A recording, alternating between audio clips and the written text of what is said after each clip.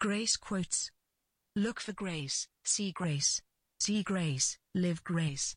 Live grace, become grace. Paying attention to grace brings grace into our lives. An element of grace can be found anywhere, nurtured anywhere. If we just look, we can find that thread of grace, and follow it, and pretty soon we find ourselves enveloped by grace. Grace is a power, a sublime power. Grace is a wonder, magic, and mystery all its own. The process of how exactly the unknown becomes the known is a magical process. It is the mystery of life, revealed. It is an exquisite source not only of joy, but of power, and ultimately, of grace. It is the awesomeness of ultimate appropriateness in action. It is our path of life. It is what everything, I mean everything, is geared towards. The entire universe revolves around this. This is one of my deepest hopes, that good people know and understand that goodness is enough. No more and no less. That they celebrate that goodness and joy. That they are free from any thoughts or ideas which say there need be extra. What can be added to goodness?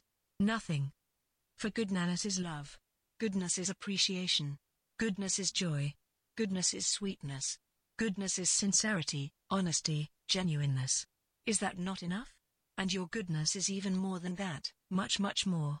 Good people, please love and enjoy yourselves. Celebrate and appreciate your goodness to the fullest extent possible, for to me, that is grace.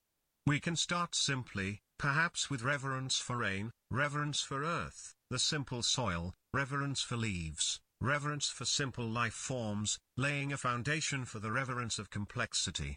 If we develop a reverence for all the component parts of life, never forgetting each and every part is needed in its own way, then we get to commune with the reverence of life, transcending even reverence for life, taking us to that state of grace of which reverence is such a potent heart.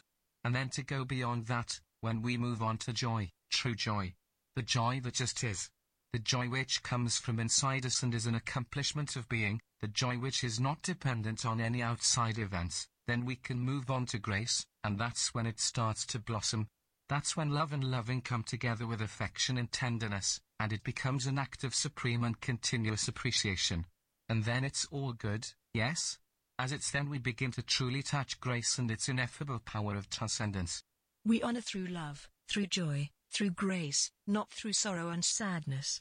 Only by living, truly living to the best and brightest in us, can we honor our loves, and through that ongoing connection, touch grace. Nobilia.org Self-Discovery Project. #grace #power of grace #grace quotes #grace spirituality